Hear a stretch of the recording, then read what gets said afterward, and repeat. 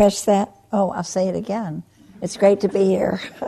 I hadn't expected it would be such a big experience for me. I'll tell you why. I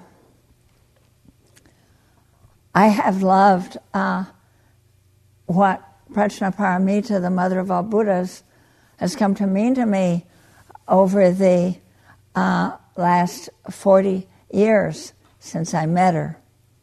So I was oh yeah, sure, I'd love to. Let's reclaim the wisdom of the mother of all Buddhas. She'd always been important to me. But I hadn't expected that at this stage of my life that there would be not just the pleasure of hanging out with her and you, daughters of Prajnaparamita, but that I would be given the gift of seeing what she has done in my life since I first met her. The article, the essay that was sent to you was the mother of all Buddhas, was written that 40 years ago. And I thought that's a lot already. Wow, to find wisdom portrayed like that. But now coming to be with you at this point, with what's happening in our world, and being at my age, I am invited to see, or what's manifesting for me is ways she has been much more present with me in my life and work than I had even imagined.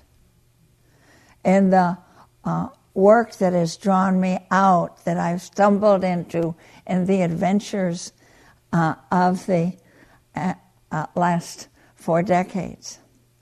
So I feel as if it's like a shower of gifts. To just be conscious of the gifts you're given, isn't it? And we're all given so many gifts. But when you let yourself be conscious of the gifts, it's like receiving them all over again, over and over. I bet you've experienced that in writing some of your own adventures and about your life and the people you've loved and the situations and even the people you didn't love quite so much. And then just to see that opening, how encounters and challenges with time open up and reveal aspects of the generosity of the universe.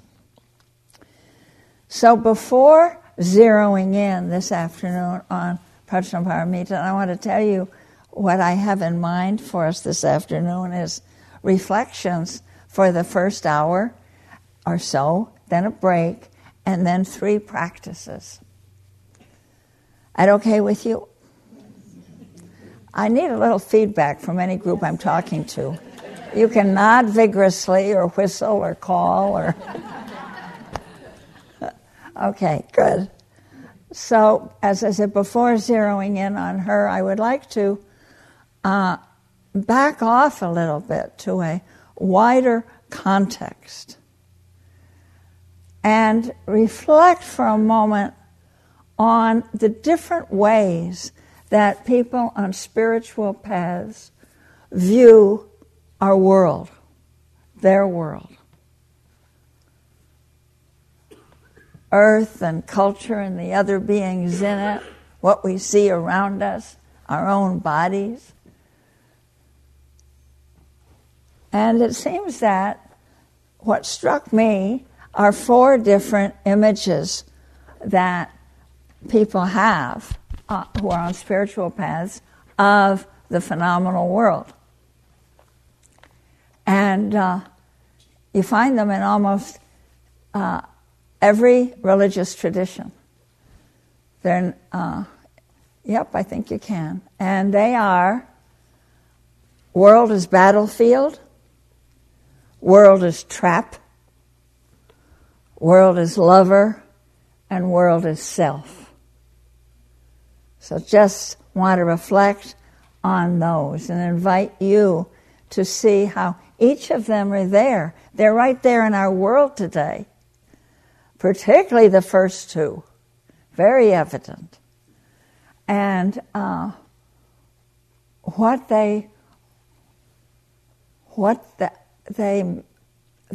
effect they have on us and our feelings of the beauty and efficacy of our lives.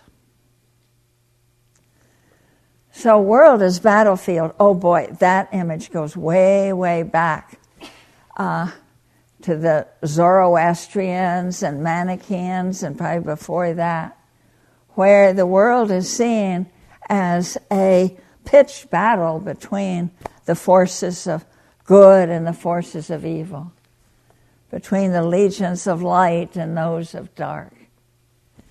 And you want to be on the side of the light and the good, by the way. That's where but you have to be very vigilant because it's extremely vigorous.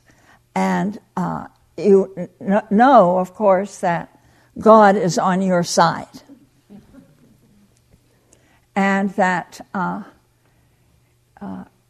it's a very reassuring view. It's very strong in our world of 2014. It's been gotten very strong since for the last 13 years, 12 and a half years, since 9/11. World as battlefield. War on terror. Jihad against the infidels. War on your interpretation of God's will and of what righteousness is.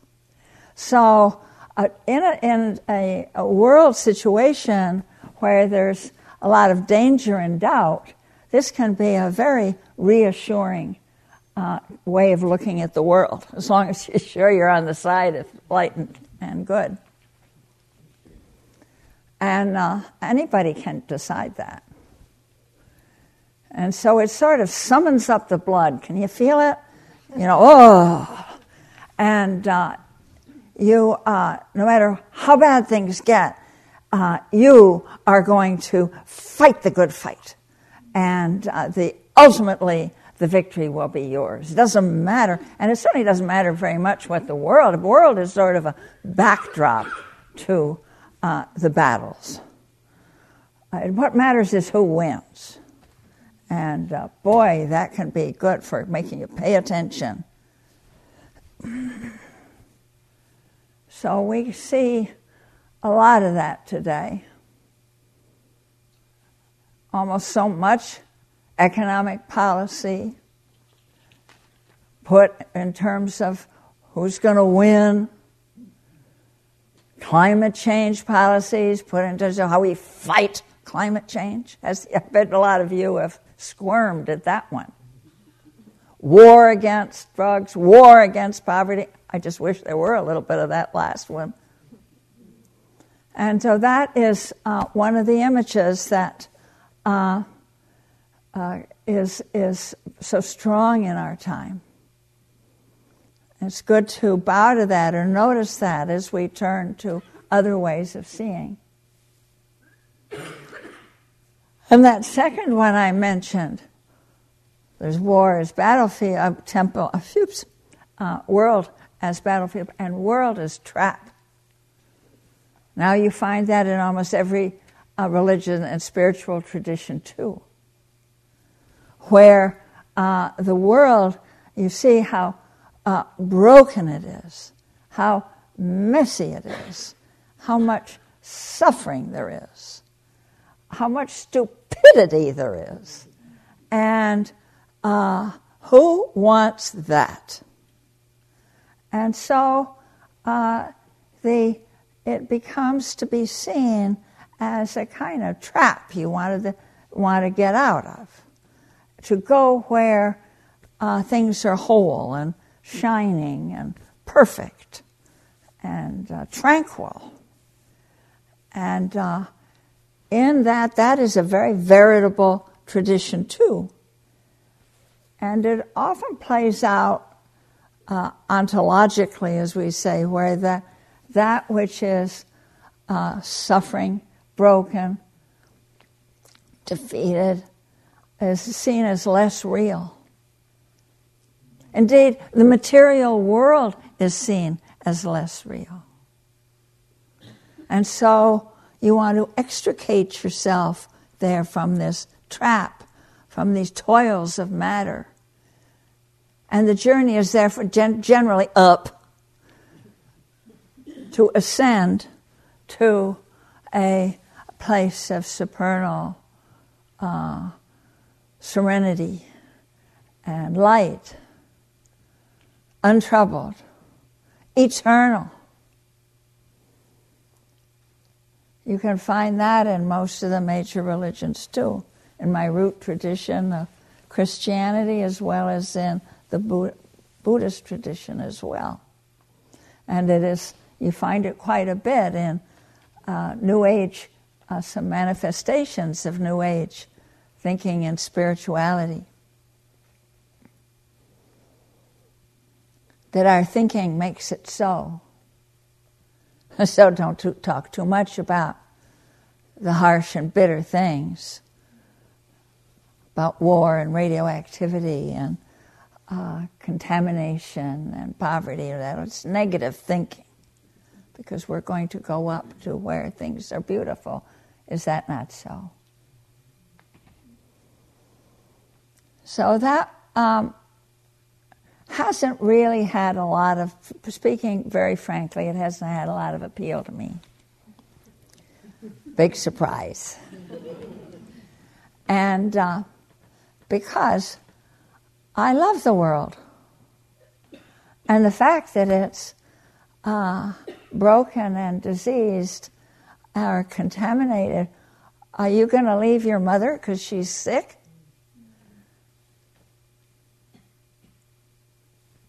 So that view of trap doesn't hold. So I find myself drawn much more to the other views of the world that I mentioned. And they are ancient and venerable too. To see the world as lover, world as self.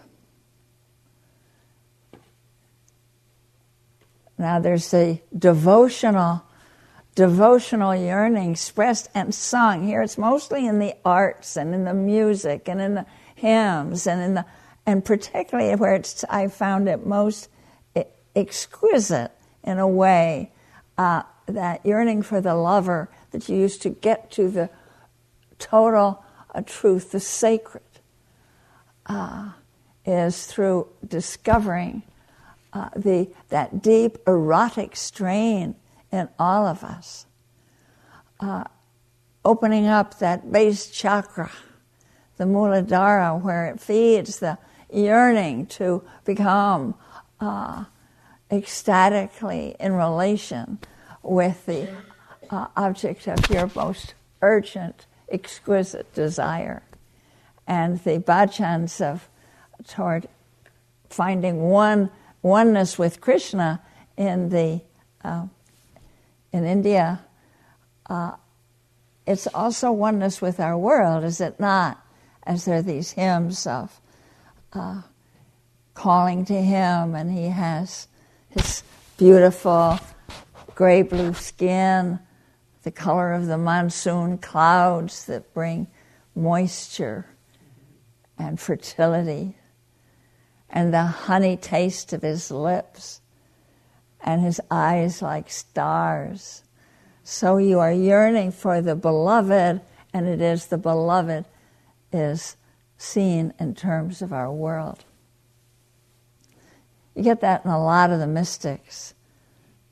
The bridal mysticism of St. Teresa and Christianity. A lot of the religion, the Sufi ecstatic hymns of Rumi and others. So I find that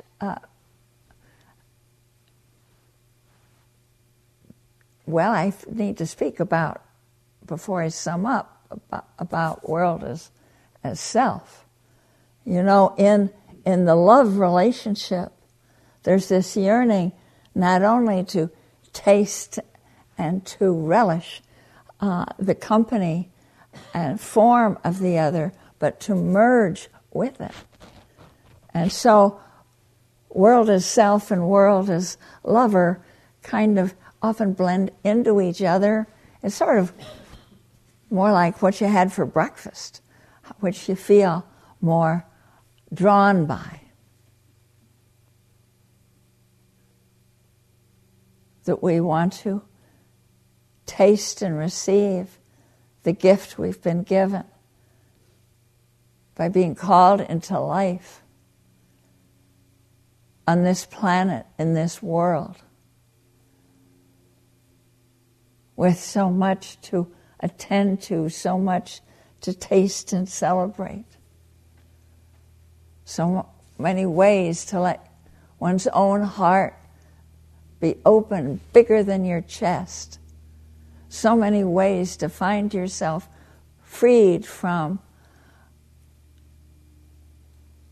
small, gripping hands of ego, to open to the world in such yes saying. Yes, yes.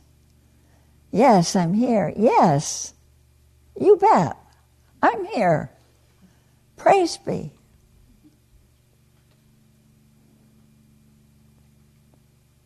And the saints and sinners and heroes that call me the most are those which love the taste and beauty of our world and see its brokenness at the same time and struggle with it.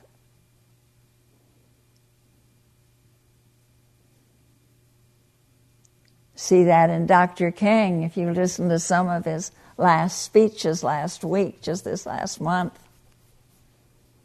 Oh, such a love for this world, even when he knew he wasn't going to be in it for very long. How that fed his stamina and his endurance. How he saw that inescapable network of mutuality. And he's saying, Dr. King, that's just what Prajnaparamita, Mother of all Buddhas, said. Because she retrieved that original teaching of the Buddha that we all belong to each other. And if you have a hankering of belonging to our world, a belonging that brings out your own joy in being alive and your own gifts, and your own readiness for surprise and taste for adventure, that path of lover self is a good one. So why am I talking about this? We want to talk about Prajnaparamita. And, but I want to, there are many things I love about what Carl Gustav Jung said, but perhaps this I love the most. He was talking about the nature of the spiritual journey. And he said that it's changing for us now, and he put it in archetypal terms.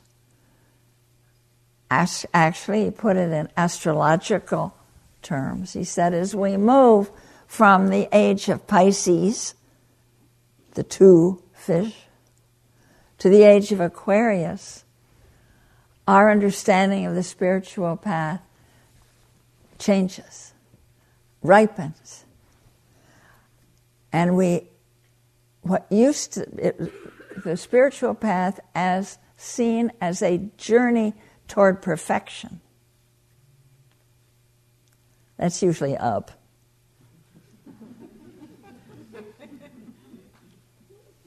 Getting pure. Eternal, light-filled, and very good. That has given way now to an understanding of another way of seeing the spiritual journey.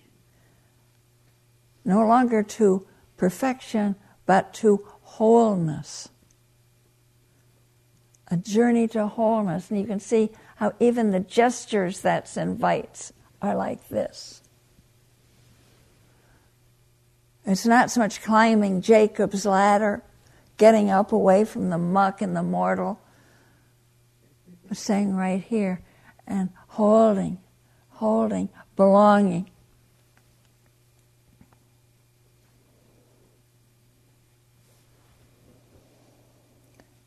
So now we turn to how I felt that when I encountered the perfection of wisdom. Now we call her perfection. You just said, well, perfection.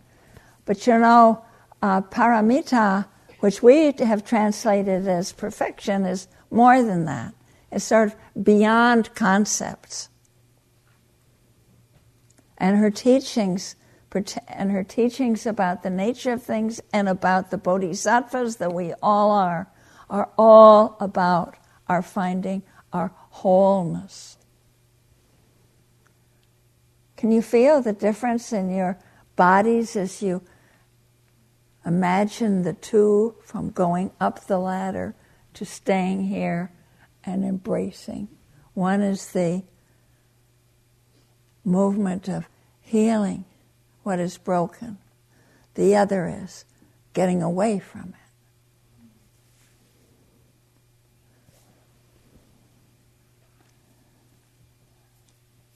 So I would like to read a couple of passages from my memoir, Widening Circles, that can tell you swifter than my talking like this, some key things I'd like you to know about the Mother of all Buddhas as I discovered her.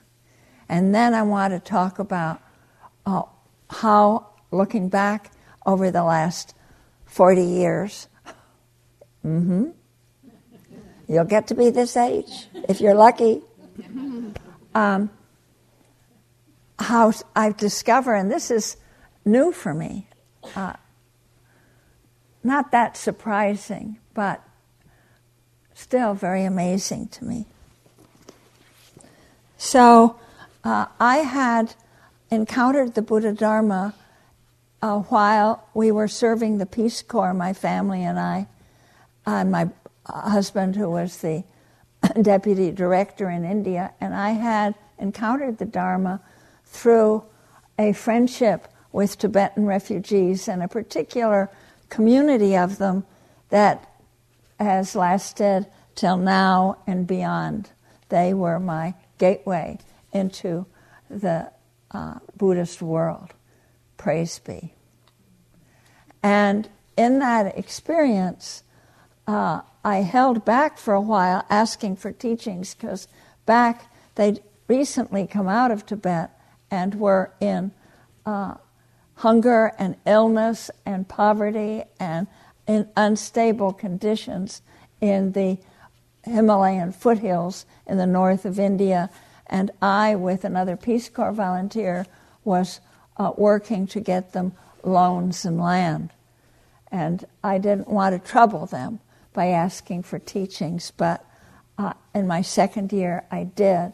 I received teachings from a wonderful Tibetan nun, English-born Tibetan nun. Well, thank you, Mommy. And so then I conceived, although we had intervening years in the Peace Corps in North Africa and West Africa, I knew I wanted to learn the Buddha Dharma as a scholar, and that I wanted to teach Buddhist thought and practices at the college, university level. So that was in my 40s. So those of you who are in your 40s and younger, 40 in your 40s is an excellent time to go back to school, because you're very smart then. And you have learned how to do things very fast, because if you've had a family or anything, you've gotten to be very swift. And then you turn to studies And as I said in this, I found my mind was like an eager horse galloping. So, and it was then that I, in my third year of doctoral studies, that I discovered her. May I read you a few pages? Be swifter than if I remember it. So I'd been studying in depth the teachings of the Buddhist movement. And they'd broken up the movement into 18 different sects. And I was just getting my head addled by reading the Abhidharma, which had been written 3 centuries after the Buddha. And these were extremely scholastic and detailed, enumerating and differentiating into categories all the little psychophysical events that can flow through your body-mind. And so you want to see exactly what they are so you don't think that you have a solid self. Your self is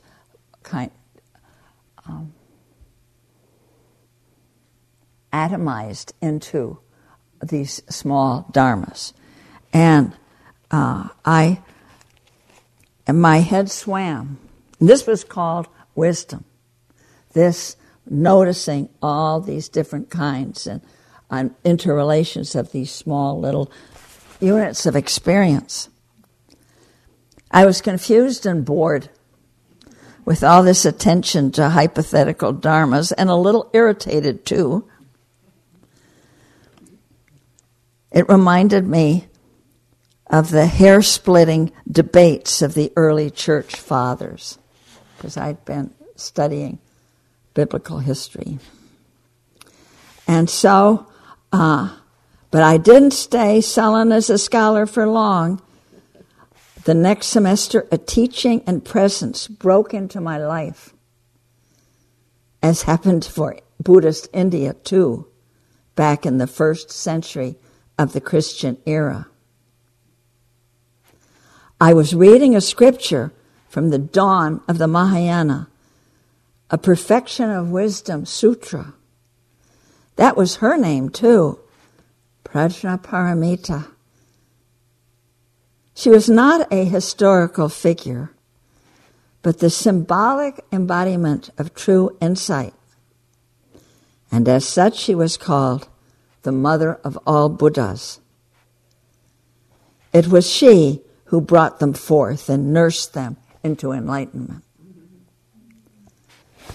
As I became familiar with this text of hers, dauntingly entitled Perfection of Wisdom in 8,000 lines, I imagined her blowing into the scholastic debates, scattering their arguments like dry leaves. I could almost hear her impatient maternal voice. Just stop it.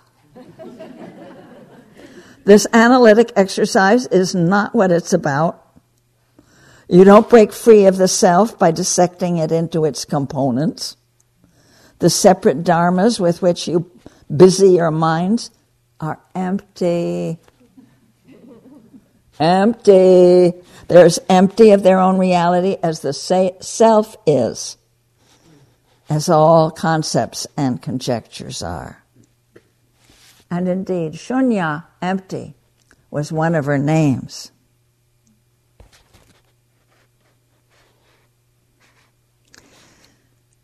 Her scripture offered little to let me picture her.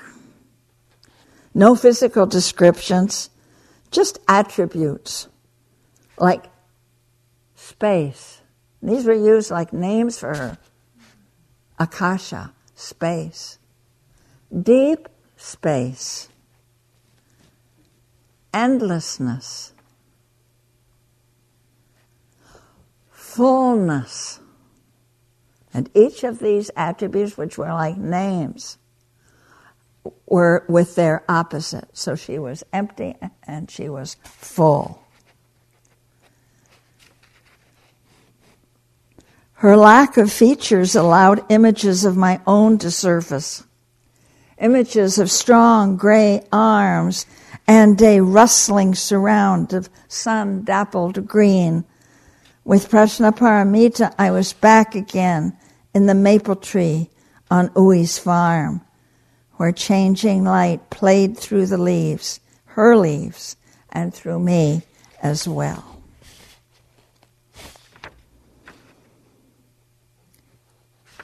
And then I found, in reading her scriptures, that she was bringing tremendous news about the bodhisattvas, her sons and daughters. Up until then, the term bodhisattva had been mainly applied just to earlier incarnations of Gautama the Buddha. And now, because she took so seriously the main teaching of the Buddha, which is our interexistence, our dependent co-arising, well, if that's true, if you can be a bodhisattva, then I can too. If you can be, you can be too, because we are all, well, as I was quoted by my friend here this morning, we're all the same stuff. We're all held in relationship in this wonderful tapestry of life. The hero model of the Mahayana is described here in this sutra fully for the first time. Not as an earlier incarnation of the Lord Buddha, but as a reality we each can be. Reading of their bodhisattva insight and compassion, I recognized the bodhisattvas that had graced my life, like Ui, and the Air Force chaplain at Blair, and Frida Beatty, and Chogyal Rinpoche, and Father Wendt, and Dr. King, and even some Peace Corps volunteers I knew, and some folks at the Urban League. We can all be bodhisattvas. The mother of all Buddhas was quite emphatic on this point. That's because we are, by our very nature, interdependent with all life and engendered by relationships. So we are perfectly capable of treating others as ourselves and of opening to the world as to our own hearts. We are perfectly capable of that, and we yearn for that. And this is the time, as Anna said last night, when we discover that capacity in us big time, because life depends on it.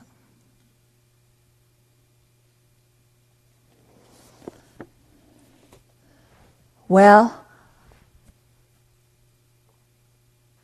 I guess I can't even try to convey to you, but I'm doing my best, but I realize I can't find what that meant to me. A little bit? Am I conveying a little bit? I feel it. You feel it? So, I was going to write my dissertation on her, and particularly on a particular chapter in this sutra called the Meditation of Jubilation and Transformation, which I'm going to offer you after our break. And I was in the East Coast then. I learned Buddhist Sanskrit so I could work with the text. And but that didn't pan out that way. And I think that the mother herself had a hand in what happened. Yes, I'm quite sure now. So she said, don't just stay around doing usual kind of exegesis on that sutra. And she kicked me out into systems theory. And I found myself in a seminar on general systems theory. And then that helped me in a way that nothing else could have to unpack the Buddha's teaching of interexistence, of the dependent co-arising of all things. And that turned into a book I've written called Mutual Causality. And it's the foundation of everything I've taught and of the work I do in the world. And then her teachings on the bodhisattvas gave me courage to face the pain that came with looking what we were doing. Having split the atom, we were not only making nuclear weapons, we were not only using them, but we were, to make ever more plutonium, we were strewing the land with nuclear reactors, and I found myself in the nuclear power movement. And that stretched my heart and stretched my mind, just as Prajnaparamita probably knew it would. And then I found myself, instead of going right away to find a classroom somewhere to teach, I went to Sri Lanka, where there's a movement, a Gandhian movement, based on Buddha's teachings, very openly. And it was wonderful to find that these teachings that were fully in sync with really radical, politically relevant Dharma were in the Theravadan tradition. So don't fall for the old platitude about Mahayana being caring for the world and the great, what am I saying? You know, the usual. Hinayana. Yeah, but at the Theravada, and don't ever use the word Hinayana, but the elders, that they're less concerned for the world. Yeah, it goes right across. And you're going to be sharing, I'll be sharing with you some of the wonderful practices I learned from them. And then I had, with what I'd gone through and the pain, the hopelessness I saw in the causes that I and my brother, sister, activists were taking on, how heartbreaking it was, and how people were shutting down in the general society. And I found looking for ways, so how can people be with a suffering world and not shut down? And so I went through a kind of dark night of the soul, and out of that, and with some wonderful friends, we created a form of interactive work that's grown ever since then, the last 35, 37 years. And it first surfaced as in an article that I wrote that was passed around like samizdat, like it was what we would call today, it went viral, but we didn't have the internet then. And this article, reprinted here and here and here and there, was called How to Deal with Despair. And that drew a lot of people. And when I came back from Sri Lanka, there were invitations to come and do a workshop. Yeah, we feel bad about things too. We feel closed down. What do we do with our despair? So the other thing I want to read you is what happened when I went to my first workshop. I was planning to still go back to be a classroom teacher. So I found myself in California, near Santa Cruz, in a Quaker study center called Ben Lomond. And there were several dozen people who had gathered there for a workshop that they had billed Despair and Empowerment. And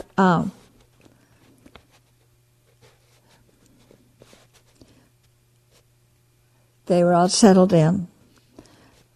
But now that I'd actually arrived to lead a weekend, I wanted to run. What did I have to give these people who were now gathering in the lodge for supper and that first evening session? They may have liked my article, but they would soon discover I had little more to offer. There were several dozen of them, from prosperous-looking professionals to young people in jeans and veteran activists greeting each other. They had cleared a whole weekend to come here, and now they settled themselves on chairs and sofas and cushions, waiting for things to begin. And I sat still for a moment to feel my breathing and let some inner silence happen. There she was, just as soon as I thought of her. Prajnaparamita, the mother of all Buddhas. She had inspired me with her bodhisattva teachings ever since I'd studied her scriptures. Now, and this was the first time I'd really felt this that strongly, now she revealed herself as a presence I could lean into, just as she would henceforth, time and time again, whenever I faced a room full of strangers and felt at a loss. Big and invisible, she held me in her lap, shielding my back. She breathed through me. She was the deep space of our interconnectedness. The hunger of children, the chainsaws in the forest, the reactors' radioactive emissions, the exquisitely precise construction of warheads to incinerate whole cities. These realities were, like her, beyond the reach of our senses. In most of our lives, as in this lovely lodge, we couldn't see or hear or touch them. Prajnaparamita, our interconnectedness with all beings, was at least as real as the bombs and empty bellies. So I felt her breathing, which coincided with mine. And I settled in to the power of her presence. Along with her authority, I now opened to her love for these people, whom she saw as her bodhisattva sons and daughters. And that eclipsed my fear of them. Countless times since that summer evening of 1980, that was 6 years after I had studied her, and I have summoned her with an act of my mind, heart-mind.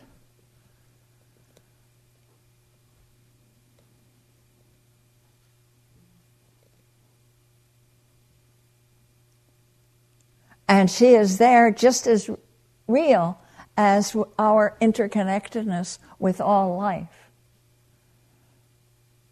You cannot see our interconnectedness with all life with your physical eyes. You can't see her with your physical eyes. But that, at that moment, 2,000 years ago, and ever since, for those who've known her, and ever before, since she's the mother of all Buddhas, she's not yesterday's child. She's as real. And when I pray to her, my prayers can get very swift, like a second. She always shows up.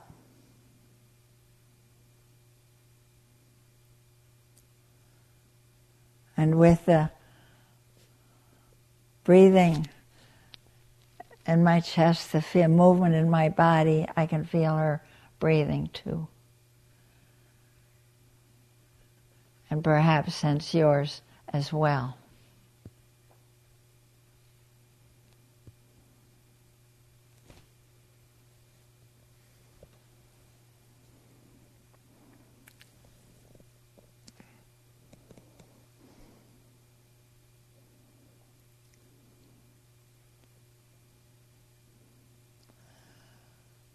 That workshop where I discovered that I could sit in her lap in 1980, morphed and grew, and the colleagues came. First, there were a lot of Quakers and artists, and people doing reevaluation counseling, and people of all ages. And it has been a great gift in my life. And there have been 3 books just about the work. There's Coming Back to Life, Active Hope, and now the one I'm writing with my co-author, Molly Brown, right now for an April deadline. We're having a little struggle about the title with the publisher. Do you want to know the one we're fighting for? Yes. On Behalf of Planet Earth, an updated guide to the work that reconnects. Now, I want you to see that title is, I've been fighting for it with the publishers. This is too late. It has gravitas, don't you think? Yes. On behalf of planet Earth. And it lifts, it's not just about our own goodness and valor, it's about our calling. We are so fortunate, my angels. Of course we are each one of you. Maybe you planned this, maybe you fought against it, but we are born into a time where we can make everything we've ever learned about courage and connectedness can be put to use. Because what's at stake is the future of complex life forms on this planet. And you're here. So don't you dare get bored or feel trivial. You're called for something very wonderful. And if you doubt it, you have another little talk with Prajnaparamita. So what as I look at my life, as I mentioned before, I can't believe how lucky I am that this team invited me to come and be with you, with the Mother of all Buddhas.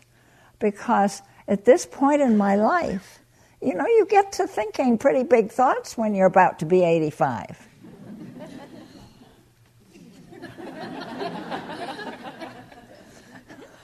You do, yeah, but it doesn't mean you take yourself seriously.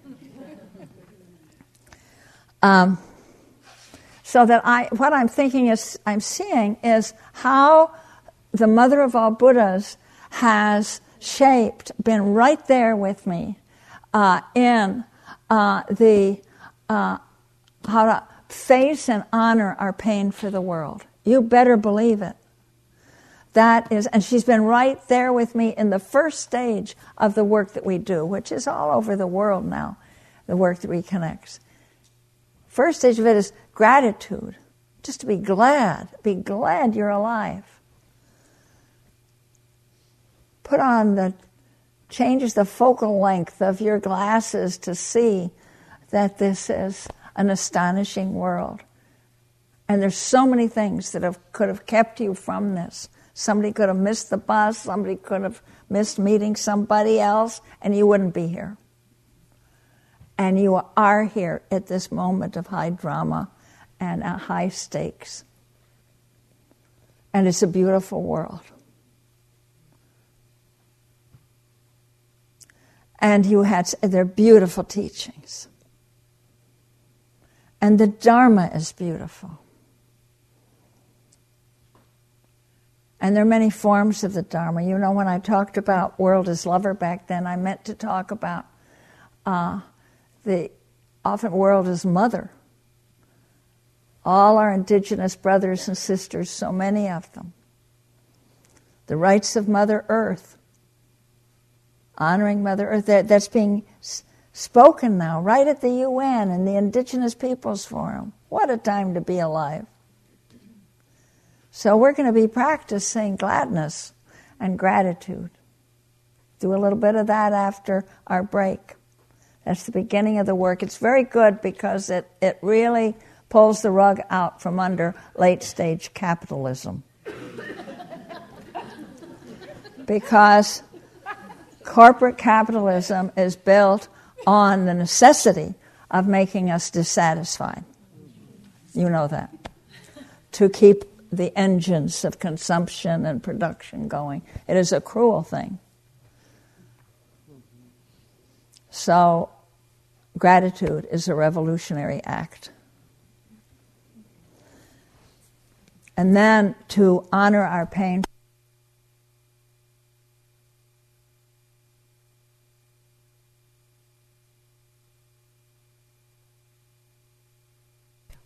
Thank you. She taught we're going to do that tomorrow. And some Gaia theory. So you can't love the goddess and the mother of all Buddhas at this time without seeing, you don't need to study Gaia theory to realize, but I'll give you a little anyway, that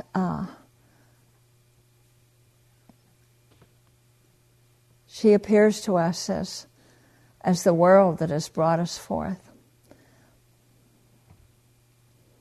And what we call deep ecology work.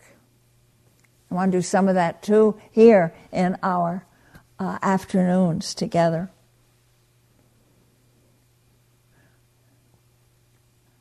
She was there when we created the Council of All Beings, where you step aside from your human identity and speak on behalf of another life form.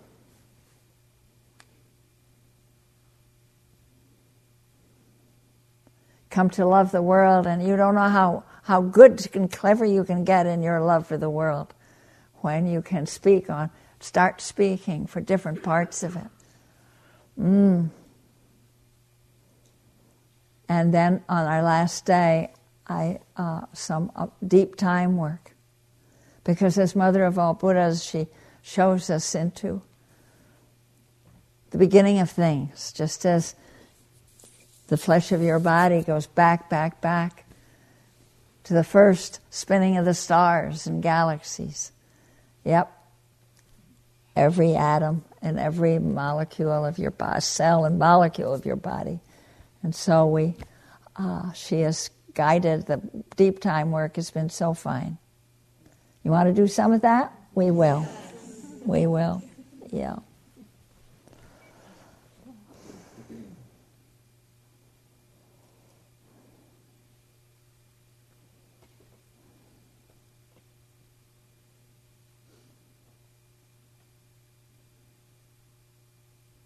So I've been running on quite a bit. And let's take, I can't see that from here. Yeah.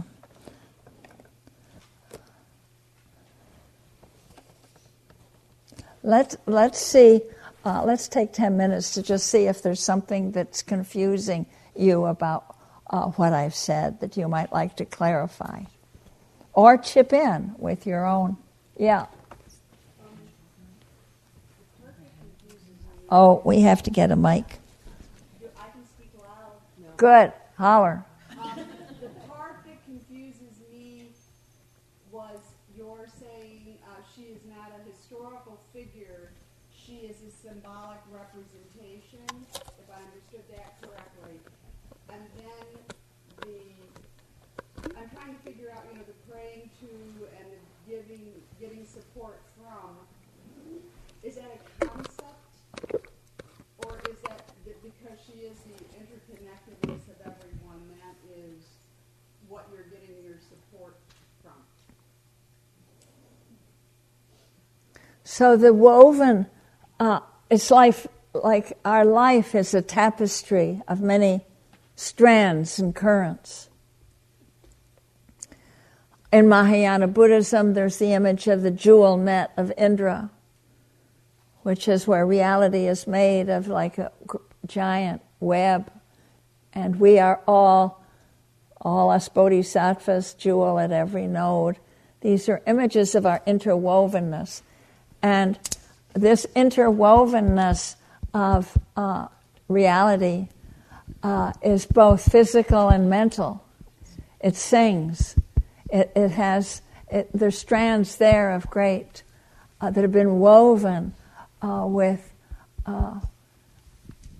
tremendous gifts of art and thought. And not only that, but their interconnectedness itself generates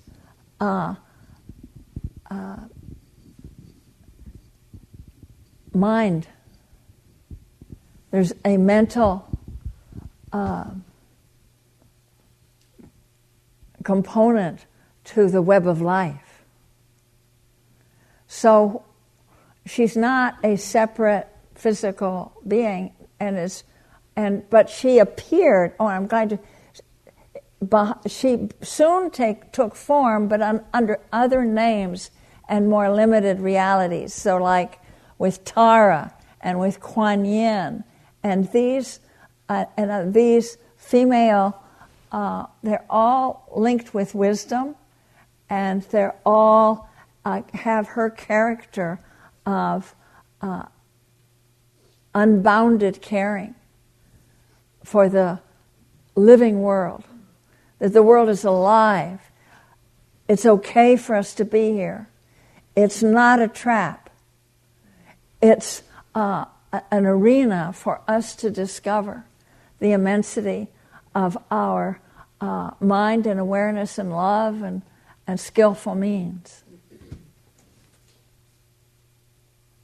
So we can talk about her as a person, but just like people all over the world have talked about God using personal pronouns.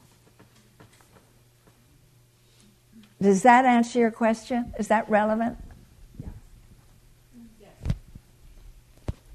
Thank you.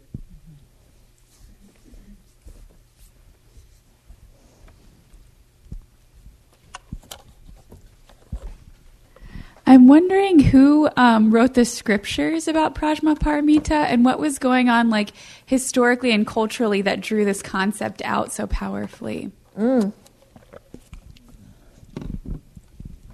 Well, I don't think anybody knows. People back then weren't terribly concerned about putting their own John Hancock on, or copywriting. They were more open source.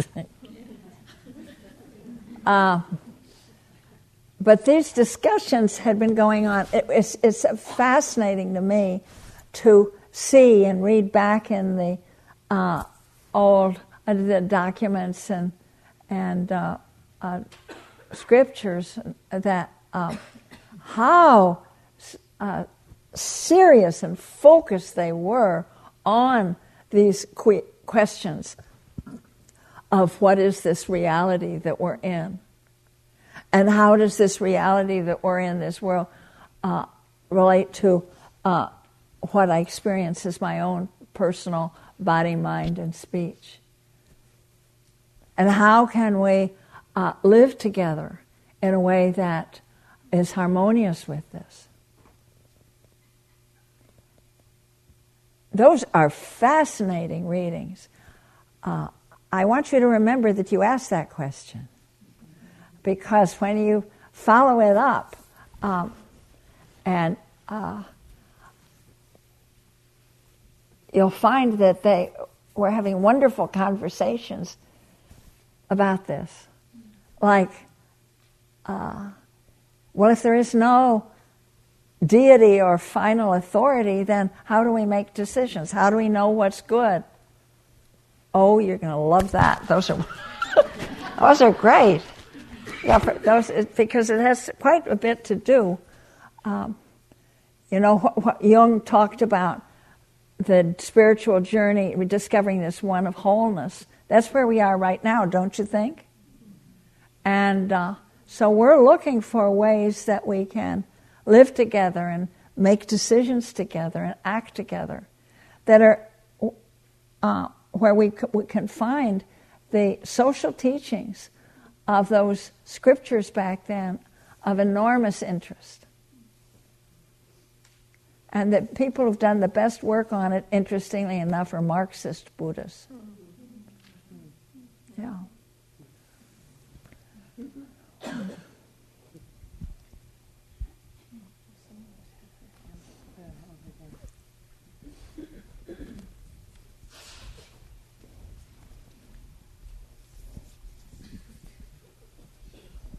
Joanna, is Gaia a different representation of Prajnaparamita, or is it our connection with Gaia? I was thinking of Gaia who interacts with us, the world, the planet that interacts with all life.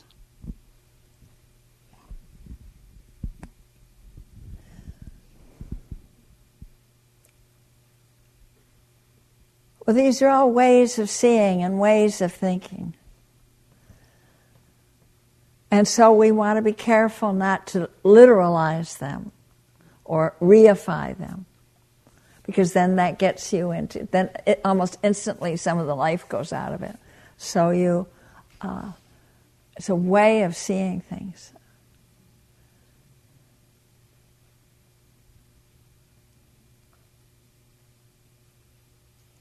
So that for me, it's hard not to have my feelings about this earth, which is we've seen as a living system, just in my lifetime. It's amazing not to have the same feelings toward it as I have toward the mother of all Buddha. That'd be, yeah, and the same kind of gratitude and the same kind of willingness to go through anything for her.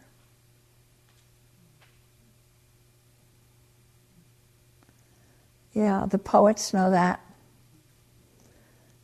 And the singers will have a singing way of honoring her tonight.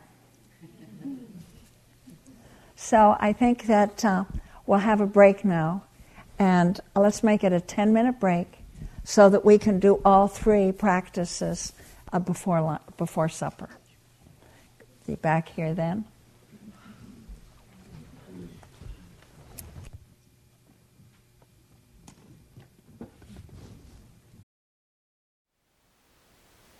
Thank you for listening.